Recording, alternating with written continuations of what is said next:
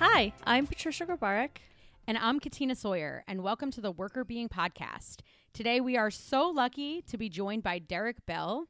He is leader of wellness and strategy at Ascension Employer Solutions. He's also a faculty member at University of Wisconsin's Stephen Point in their MBA program and at Midstate Technical College. He's an award-winning soccer coach, and he also hosts the Highway to Well podcast. So many amazing things, so many great accomplishments.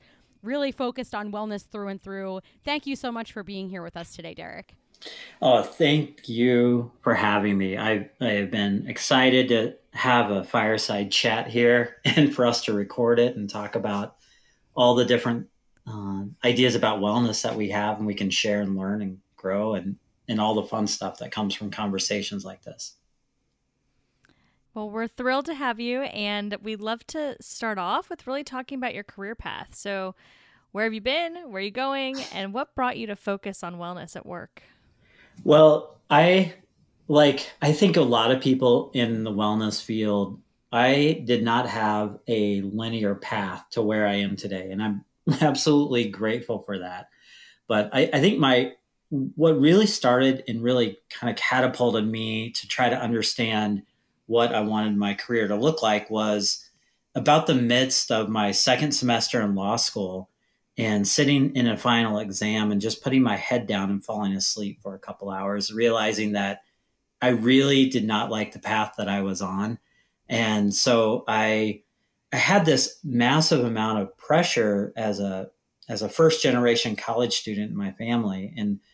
And that I kind of found myself in this field that is supposed to be a tremendous achievement, and I didn't feel that, and I didn't feel like this was really the direction I wanted to go. And I had a professor at my undergraduate school at Knox College in Galesburg, Illinois, who when I came to her and said, I want you to write me a letter of recommendation for law school, she laughed and said, I'm not going to do that. And I said, but wait a second, you're supposed to be helping me and I'm going out into my career and I don't know what that's going to look like, but I'm just asking you to write this letter for me.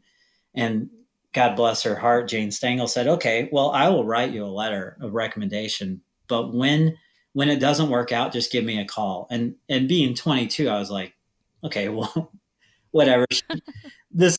She doesn't know and I don't know, but I didn't think too much about it. And then as I got through this year of law school, I kept thinking that there wasn't a single moment that I found fulfilling. And I got past the part where that's supposed to be your normal part of your 1L law school process. And I just surrounded by people in an environment that I just didn't see a career path for me. So I kind of felt like I needed to make a decision for my own happiness. And so I decided to drop out. And I called Jane up and said, Jane, you were right. So what do I do now? And I started having these really wonderful career conversations with her and with another colleague that I'd had when I was in law school. Another real strong mentor in my life was the director of the organization I was working for. And she was a lawyer, but she also had, after talking with her, she gave me really the confidence to say, I really don't need to do this. There's other things I can do. I wasn't quite sure what that meant yet. I hadn't coined it as wellness, but I knew a couple things about myself. And one is that I grew up watching my parents kind of broken by their work and that their organizations didn't seem to care too much about them. They were just people doing jobs and their organizations were buying and selling off parts of the organization. And it just seemed very unsettled. And that was something that I never wanted to be a part of as much as I could control that. And I wanted to make sure that I wasn't like just broken by my work. I wanted to thrive. I wanted my work to be something that I felt compelled to do, something that mattered to me. So I made a promise that I would start going down a path where I would try my best to only work for organizations I didn't have to apologize for. So our output wasn't something that I felt bad about, that it needed to be something that made the world a better place. And that would give me an impact in people's lives at some level. And I found myself, after moving to Wisconsin to go to graduate school, started working for the National Wellness Institute. And there is where I really found all these different things that I needed to fulfill my mind, my heart, and my soul as to what I wanted to do with my life in the big kind of picture way. And how could I develop a career path that led me down several different paths to kind of the same theme. And so, and after working there for a couple of years, I had this incredible opportunity to become the director there. We were going through some staff turnover, and I was an interim director for a short while, and then was given the chance to lead the organization for a while. So I got to work hand in hand with the leaders in the wellness field. And at the time, it was an incredibly difficult time for the organization because the industry was changing. And there were a lot of economic factors that were putting stresses on the organization. So I needed to pivot it to grow and become a stronger revenue generating organization. So I worked with leaders to try to look ahead and see what was going to happen in the field and how could we match some different programming and educational opportunities and build the National Wellness Conference to continue to be the central point of where all these crossroads kind of came through. And working, it was kind of like I had this opportunity to get a PhD kind of level education in wellness. And that helped me really grow as a person and a professional in the field.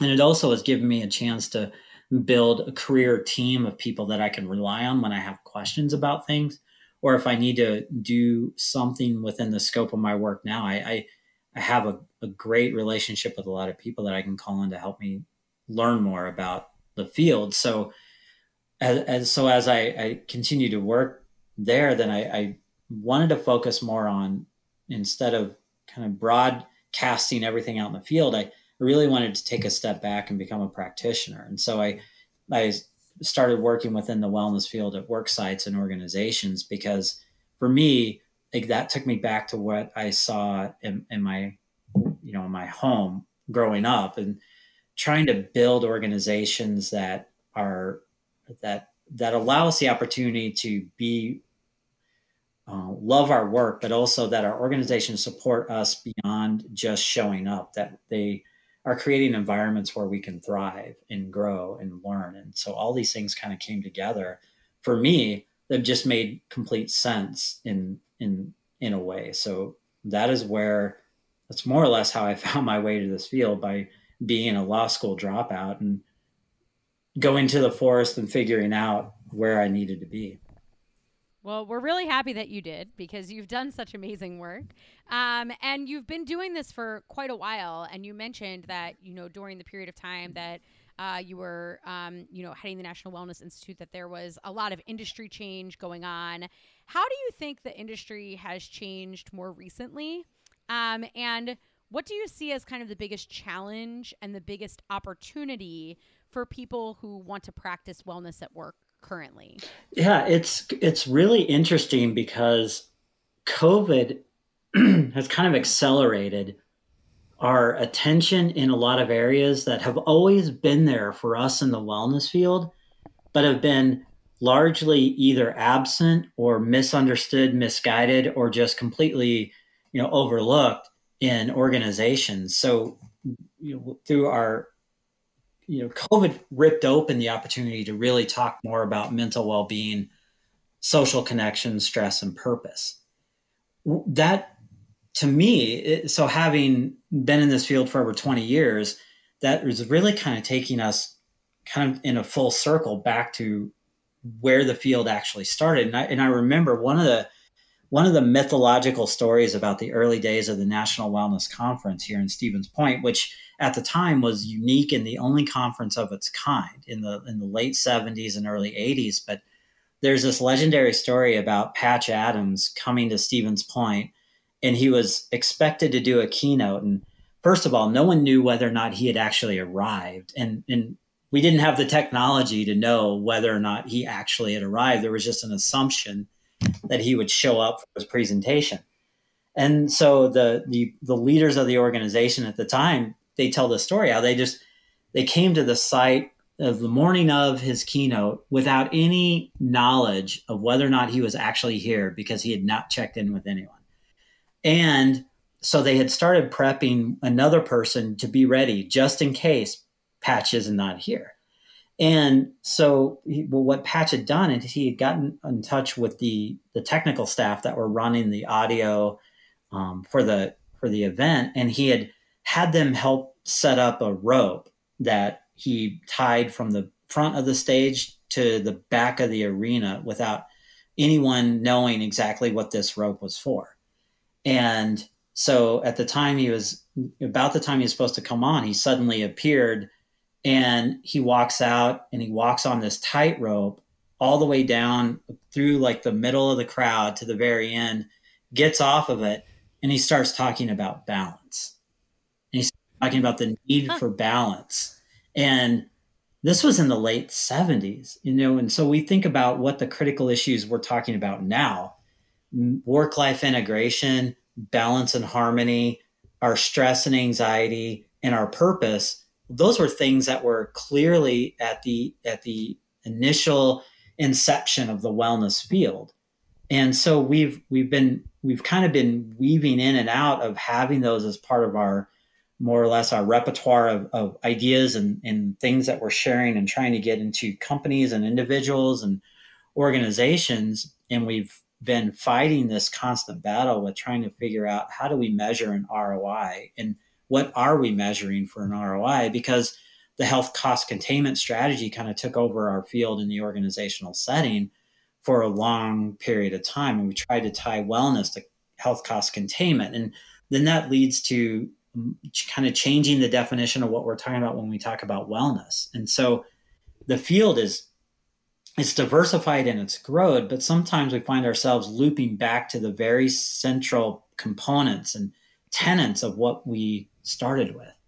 And so that's been something that I've been watching and been a part of for quite some time. And the other thing, I think that creates to also for us some degree of, what is really like our challenge and opportunity in all this. And I think the real critical thing, I think the one thing I would say most that I feel like we need to do now is to get wellness leaders to ascend in company leadership. And I think that's really where our biggest opportunity lies now, because that'll help us turn organizations and help us develop the proper definition. When we talk about wellness, what are we talking about? We're not just talking about prevention. We're not just talking about flu clinics or cholesterol levels and containing health costs. We're talking about things that are more important and should be more embedded into those company cultures. So we can stop being sideshows and add-ons or check boxes that companies just do, but that we infuse it through leadership structures. And that needs to be wellness leaders doing that talk, instead of letting other people from other fields kind of define and narrow what we talk about when we're talking about wellness. First of all, love that you have a Patch Adams story. That's fun. Appreciate you sharing that with us.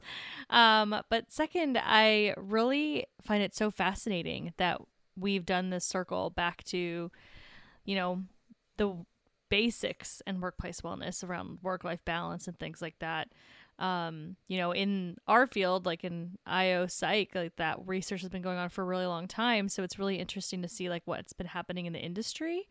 And how it's shifted and changed. And I completely agree with you that COVID has pushed people to really talk about some of this a little bit more and think about some of this a little bit more.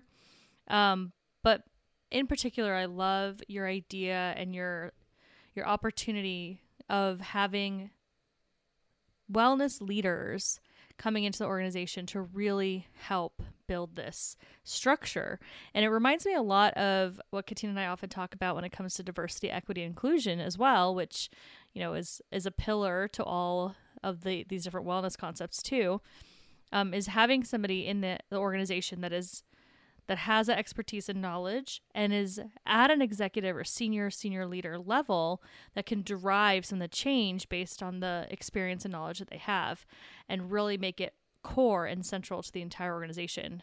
And I completely agree. Like the wellness side is a really important one to do the same thing, because if it's not there at the core, if we're not seeing good practices in terms of structure and culture, then no matter what other add-ons you add, it's not going to actually be truly addressed. So I really love that opportunity and that idea. That's a great one. Yeah, I mean, it is one of those situations where we find ourselves sometimes marginalized because of the organizational structure. So a lot of times your wellness program runs through your HR benefit plan. So it's really tied to health risk management and health cost containment and strategies to mitigate and manage disease. So then we end up talking about wellness as only prevention. Well, and then suddenly, like something like COVID comes along, and we find out that all of our employees are really stressed. But we weren't prepared for that because we spent all of our wellness energy looking at what it looks like under only our benefit plan, because it was a side, it was off to the side in a silo. And to some degree, that's explainable and okay, because we do need to talk about containing costs and we need to manage healthcare, and organizations ought to be responsible and helpful to their employees.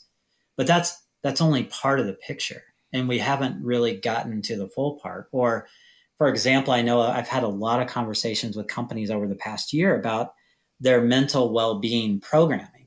And so historically, we've relied on EAP as our cornerstone for that or organizational fulfillment of what we talk. When we talk about mental wellness, we kind of turn and look at EAP and say, okay, help. Well, in the big picture, EAP's utilization is fairly small, and at the in company level, it's only about a 2 to 3% usage rate, and a lot of people don't self-refer, or they also might not want to participate in EAP because it's still at the work site. And so a lot of people have really crisis level issues, may not want to use that as their key support system.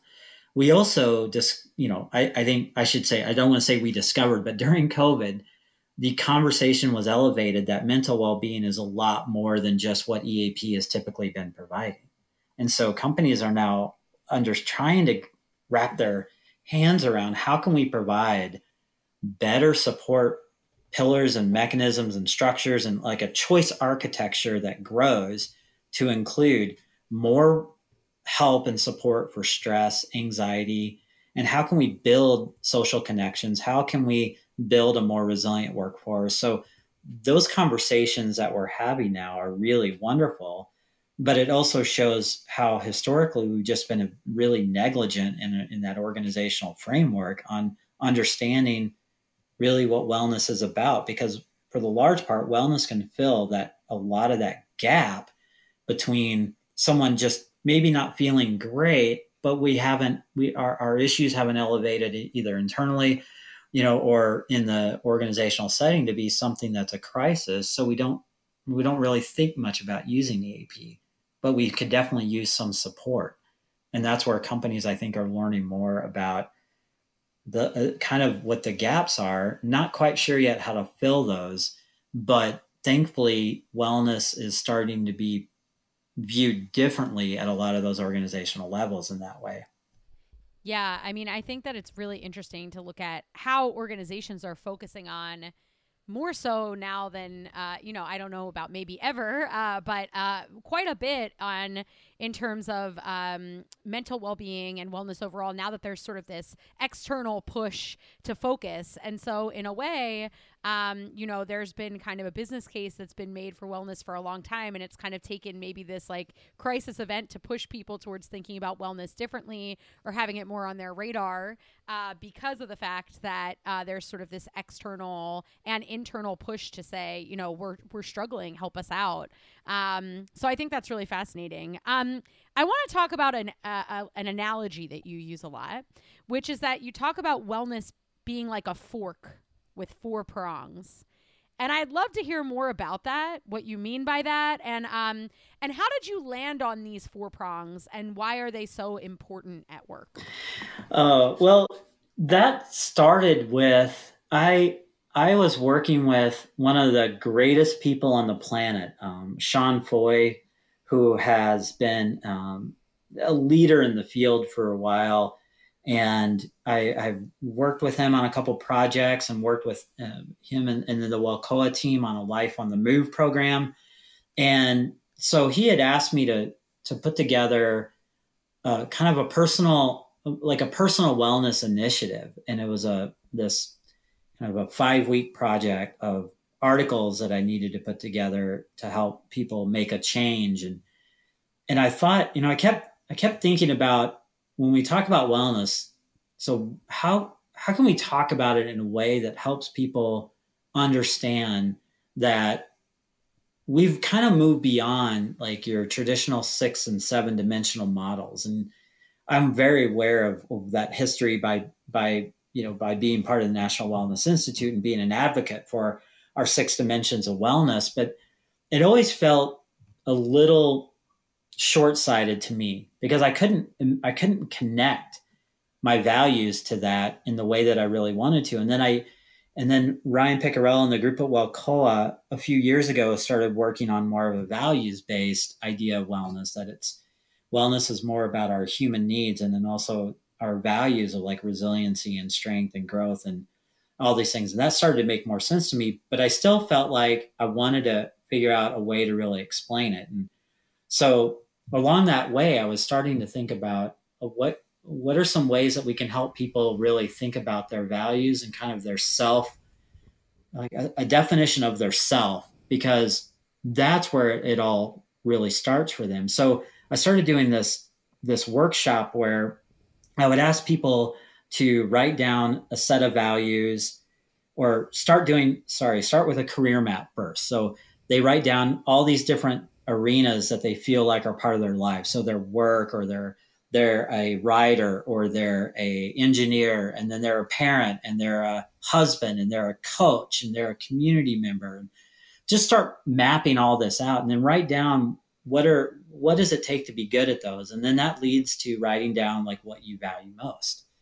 And then I have them flip that sheet over, and I ask them to draw themselves as an object, and do a self-portrait, but as an object. Because if we think of ourselves as people, and we ask, if you ask anyone to draw a self-portrait as a person, they just freak out and they don't want to do it, because and none of us are Picassos. So we can just get past the art side of it. So if you ask someone to draw themselves as an object, they start to think about what they do. And that to me is really where we need to spend time talking about wellness, because wellness is a process. Wellness, it is what we are, but it is also what we do. And how do we export that in our life so that we feel fulfilled? And so I started coming up with these like 4 actions for what I think wellness really is. And that's create, contribute, care, and connect. And so I needed to I wanted to find an object that to me embodied all of that. And just one day I started thinking about a fork having prongs, and me being a coach too, and not only a wellness coach, but also a coach of youth sports, and have done that for over half my life. I understand the opportunity to give back, so a fork is something that you can feed people with, and it helps support communities, and it helps you get energy, and it helps you feel fulfilled and rewarded. And so all these things started kind of coming into this idea of a fork for me. So when I did this workshop, I had historically been kind of stuck to like guitars and bridges. I'm a big fan of power chords and 80s hair metal. So I always start thinking about guitars and amps and that's fun, but there was still like a couple components that are missing, and then I just landed on a fork in one of the workshops, and it was a light bulb moment for me, and shared it with the group that I was working with. And just, I feel like that's really, when we talk about wellness as a set of actions, create and contribute, care and connect, kind of, for me, do all of that. So, we can celebrate our creativity, and we're in our work, we're constantly if we're in a creative mode, then we're usually tied and more engaged to that work that we're doing. And if we contribute, then we give back to others, whether that's through something like this, like a podcast, or whether that's as a coach or a mentor, or just being part of your community. And care is always part of our wellness ideas really no matter what, whether that's caring for others, showing empathy, compassion, but also our ability to develop self-care practices. And then last, connecting to people is obviously we can talk at length about the value of connections. So those to me wrapped everything up into basically a fork. I love the four C's that you have like in your fork. I also like the creativity of having create as one of them. Sorry, I don't know why I thought that was funny, but having the four C's too is very creative, so that you have everything kind of flows really nicely. But I think it all makes a lot of sense. And how has that gone for you as you've shared this fork with the leaders and things as you've moved forward after this analogy? Like, I like it. I'd love to hear a little bit about what the reaction's been when you talk about it that way. Well, it's been really the whole process. When I've done it, it's always been this really eye-opening process for people. And we always try to, our job in a lot of fields, but in wellness and especially lately, is we've been really trying to get people to connect to their why and connect to their purpose.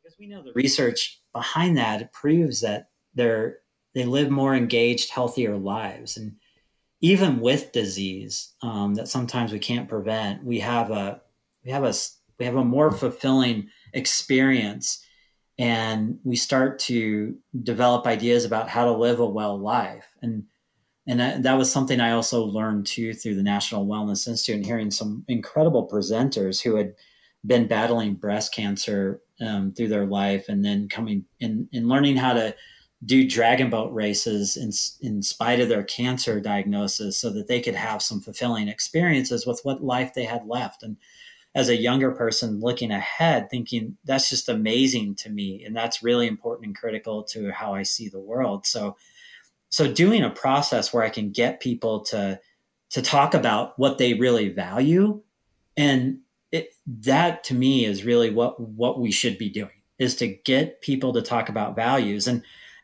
this type of process really works well. So one of the jobs that I've had to do is to be because I'm one of the few males in the wellness field and where I am, I typically get asked to do men's health presentations.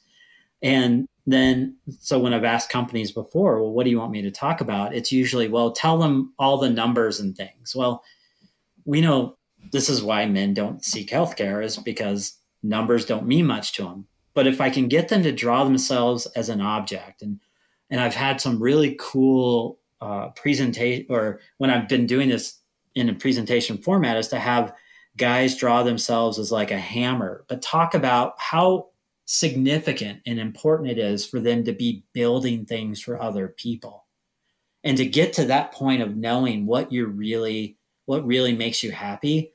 It's unbelievable what you can get people to talk about if you give them a vehicle to do that. So that for me was a fulfillment of this whole process. So talking about it makes it easier, but I also think it connects with people in a way that historically we've been very poor at in the wellness field, where we think we need to tell people what to do, or we need to direct them to what risk levels they have after they do an HRA. And I mean, that information is important, but that's not what's going to make someone change their behavior. And it also fulfills a long dream for me, because when I went to college on an art scholarship, but I didn't have to major in art. So I've always had a creative part of me that's kind of like deep down inside, and I keep it hidden often.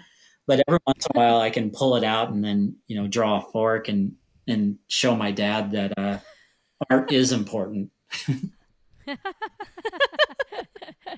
That's amazing. I really like that. And I really like the idea of, putting people outside of their comfort zone, really to think about things that they think they know what the narrative is, but helping them to see things in a different light, which I think is what your activity does. It kind of jolts people out of their normal and asks them to look at something a little bit differently, and then opens their mind to sort of expanding around why a topic that they thought might not be relevant to them might be more relevant than they thought. So I really like that a lot. Yeah.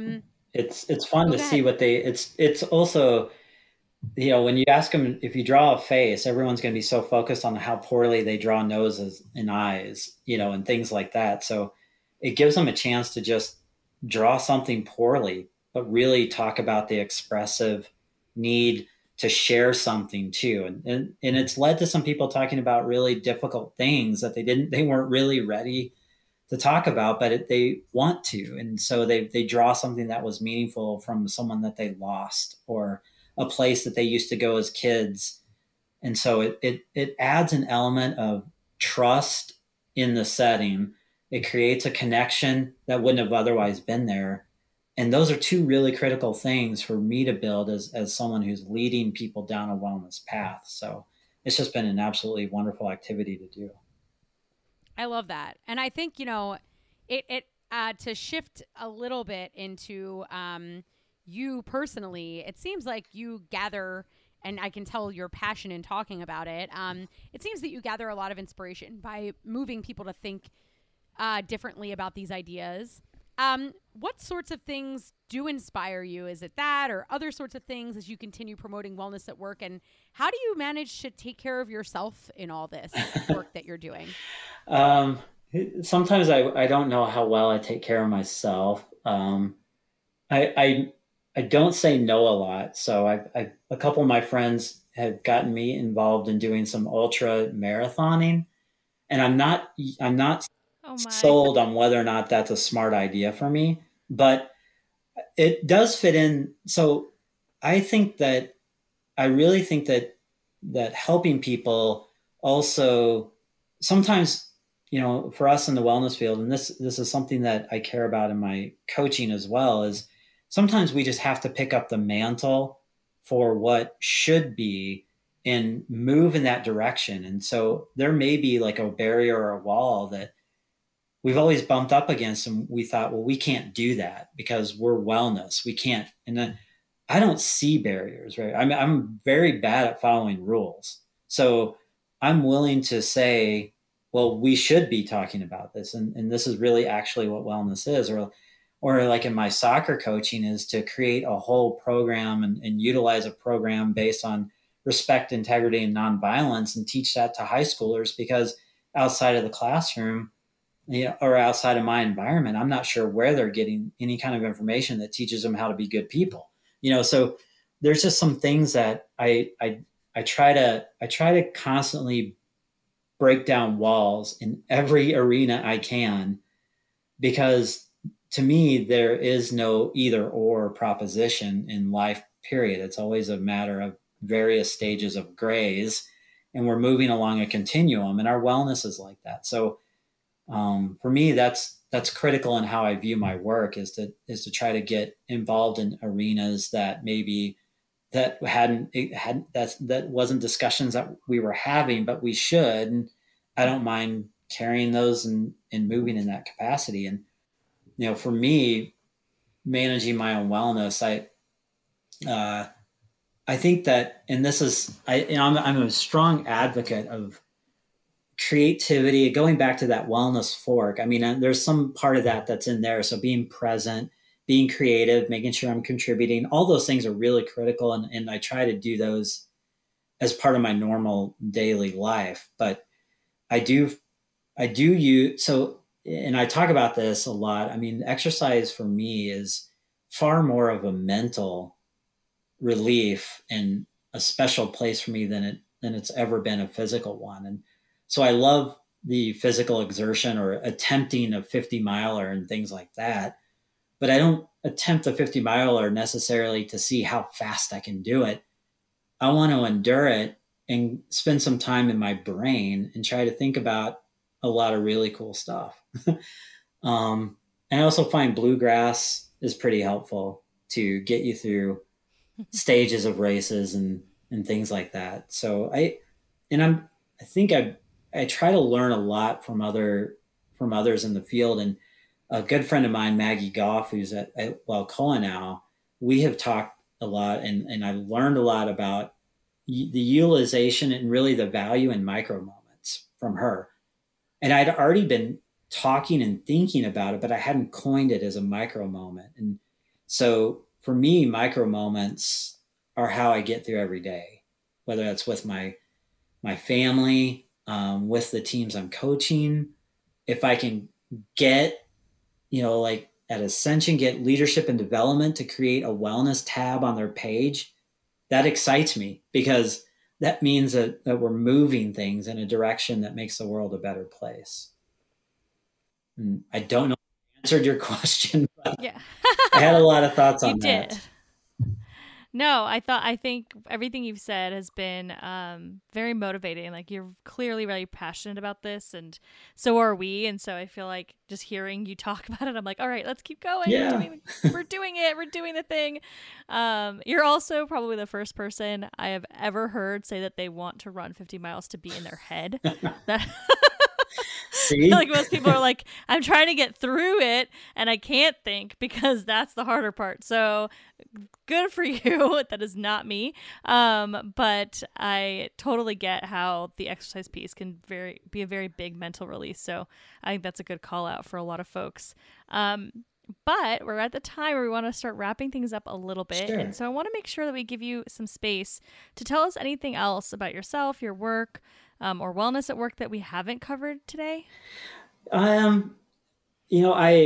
was thinking about, in a way that how this all like ties together. And then I think, we had talked a little bit previously about, something that maybe I've learned from coaching and that I could use at work. And I think there's a short story, I think ultimately what I learned from my soccer coaching that I've been able to translate into my professional work is to always remember that we're more than performance specialists, that we're actually memory makers.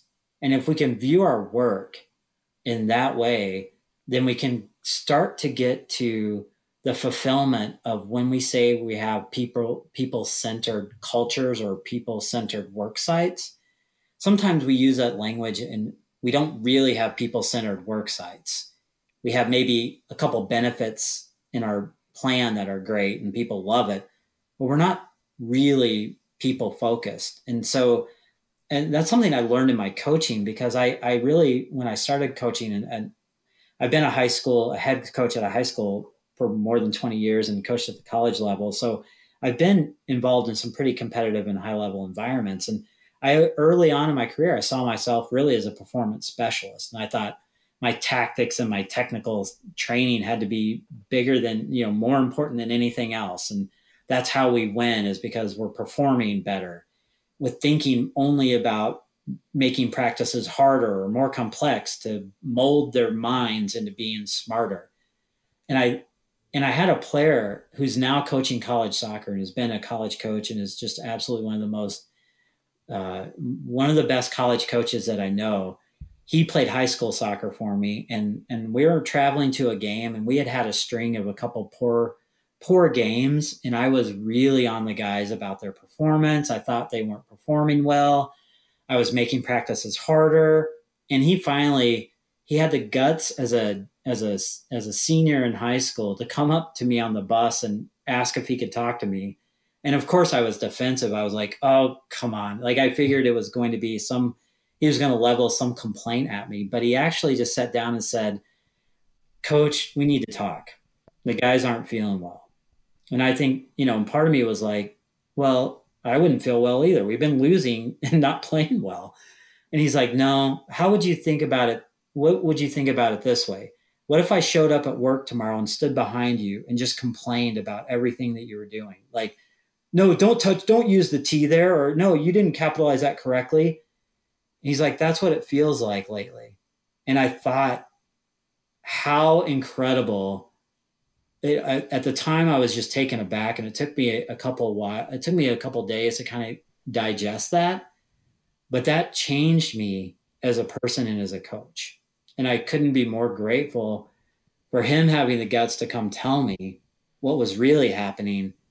And it allowed me that opportunity to either blow it off and be the same kind of jerk I was being, or understand I need to take a step back and rethink how I'm going about this, because it is all about the empowerment of others. And that's really what we're doing. So that's why I say we're more than just performance specialists. Like, we need to know the technical stuff, but what we really need to focus in on is, what are we making memories about? because the memories are what people attach themselves to, and that's what helps them make actual change and live a happy life. I love that story so much. And what a great note for us all to make, that lessons that are important can come from anywhere, right? Exactly. Like places you're not thinking, places you're not looking. And just a great reminder that, inspiring people to proactively do the right thing instead of just not do the wrong thing is a really great way to keep people motivated towards getting better every day. So I love that. We usually ask a final fun question, but your fun question was about what lesson you learned from coaching, and you just told that. So I have a new fun question for you. Excellent. Which is, what TV show has been sustaining you over the course of the pandemic, and is it Ted Lasso? Oh. Ted Lasso, he's been my spirit animal since 2013. So a lot of people, I love that Ted Lasso is getting all the well-deserved attention, and he is by far the best advocate for soccer that we've ever had. So I appreciate that. But I would also tell anyone who loves Ted Lasso is to pull up on YouTube his early commercials for NBC Sports when they first got the Premier League contract, because those are absolutely hilarious. And so all of my soccer friends, we've been in love with Ted Lasso since 2013. So That's awesome. We're applauding that everyone is caught up to the brilliance of what this man brings to our lives. So, Yay. Yeah. So, I mean, by all means, Ted Lasso is absolutely amazing, but I will say what has also been keeping me going is, and this is, I don't know really where to put this yet. So we may need to talk about this at another time, but I love falling asleep to Dateline. And I can't understand. What? I don't understand why, but my wife and I will watch it, and it is so, in the tragedy of what we're watching, I think it's the cadence and the interview as they're talking about things. Yeah. The voice, it's like a blanket, and it just like comforts me enough where I sleep very comfortably if I have a Dateline before bed. Well, I have a cousin that sleeps to Dateline as well, so you're onto something. There's a thing there. There is a thing. There is a thing. I haven't sorted it all out, because you on the face of it, you're thinking this is absolutely horrible. Yes. There's something comforting about the production of it that I'm sure some NPR will probably do a study on it at some time. Some research, and we'll learn that it's actually all about like the intonation of the people that are doing the interviews and doing the narration to the show. I just don't even have a reaction. I'm surprised that Katina has another example of this, but whatever works. I listen to, like ocean sounds. You listen to Dateline. To each their own. Wellness is not a one size fits all, right? Exactly. And then I sometimes I'll cap it off with some Colbert. So he's been there we go. He's been very comforting to me over the past couple of years as well, for a lot of reasons. Yeah, that's a good one. Well, thank you so much, Derek, for joining us today. Really appreciate having you and having an opportunity to hear all about your experience, your fork, your thinking while running 50 miles, Dateline obsession. Really appreciate it. It's been very fun, and we hope our listeners have enjoyed it as well. So we'll make sure we put everything in the show notes that you've talked about, links to you so people can find you. Anything you want to call out specifically where they can find you, like as your top choice before we put in those links? Yeah, thank you. I think my podcasts are all on Spotify, available on Spotify, Highway to Well with Derek Bell. So those are great. And I'm on Instagram as Derek Bell Wellness. So there's links there to some of the ideas and work, and you'll find some soccer coaching journals there. So all of you who are sports enthusiasts, that you might find a couple a couple posts there about coaching as well. Perfect. Well, thank you again for being here. We really enjoyed it. Thank you so much. Thank you so much for listening. We had a great time talking to Derek today and hope you did too. You can find more information about Derek on his website, derekbellwellness.com. And again, he also has a podcast called Highway to Well with Derek Bell. Love the rhyme. So go ahead and check him out and his show. It's a great listen as well. And as always, we'd love to hear from you. If you have any questions or any thoughts about the episode, we'd love to hear them. You can email us at contact@workerbeing.com. You can find us on our website, workerbeing.com, or on social media at workerbeing on Instagram, LinkedIn, Facebook, and Twitter. And as always, if you like what you heard, please share with someone else that might benefit, subscribe, and review our show. Thanks for listening. The Worker Being podcast is hosted by us, Patricia Grabarek and Katina Sawyer, and produced by Allie Johnson.